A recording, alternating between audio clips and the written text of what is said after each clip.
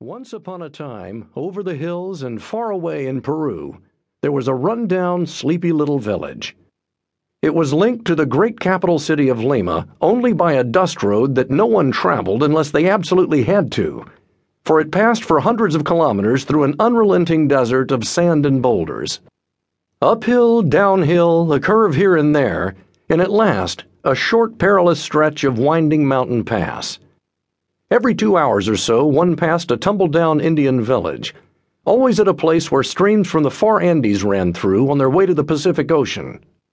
At improvised stalls, the Indians offered small, dark yellow bananas, oranges with tough peel, bright green lemons, and homebrewed lemonades of all colors. The way of life of these villagers was modest and monotonous. Apart from fruit, they also planted carrots, potatoes, onions, and cotton. And on Sundays, they all gathered together in a small Catholic church. Nowadays, half this route is a 4-lane highway, the rest a broad tarmac road. From Lima to Nazca is about 450 kilometers in a southerly direction, towards Chile via the world-famous Pan-American Highway. Known in Europe as the Dream Road, it crosses the American continent from north to south, from Alaska to Chile. The Indian villages along the route are still there, but have grown enormously. Traffic lights and one-way streets conduct the streams of traffic through townships bursting at the seams and saturated with exhaust fumes. Restaurants, petrol stations, bars, and car repair workshops line the road. Sleepy little Nazca has become a small town complete with museum, park, shops, and banks. School attendance is compulsory. Hotels of varying quality compete with one another for tourists, long-distance drivers, and adventurers.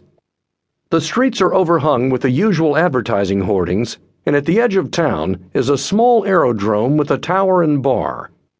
Between $100 and $150 buys Nazca addicts a flight over the world-famous Pampa de Nazca, and a good chance of throwing up as the pilots force their small machines out of one tight curve into another.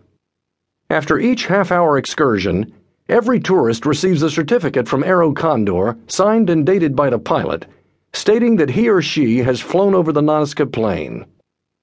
And yet, none of these hurried travelers gets a glimpse of the real riddle of Nazca.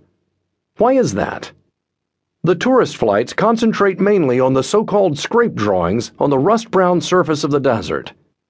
These depict such things as a giant spider, a hummingbird, a monkey, a spiral, and a fish, all interspersed with ruler-straight, narrow lines, and on the slopes, various heads with rays radiating from them. There are also, finally, isolated markings on the ground which look like giant runways. All this can be observed only from an airplane.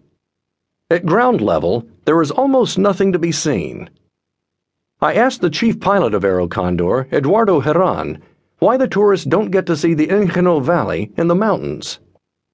We were advised to fly mainly over the scrape drawings because these would be of interest to the tourists. The flights would also get too expensive if we were to buzz about all over the place for hours on end. I buzzed about all over the place for days on end.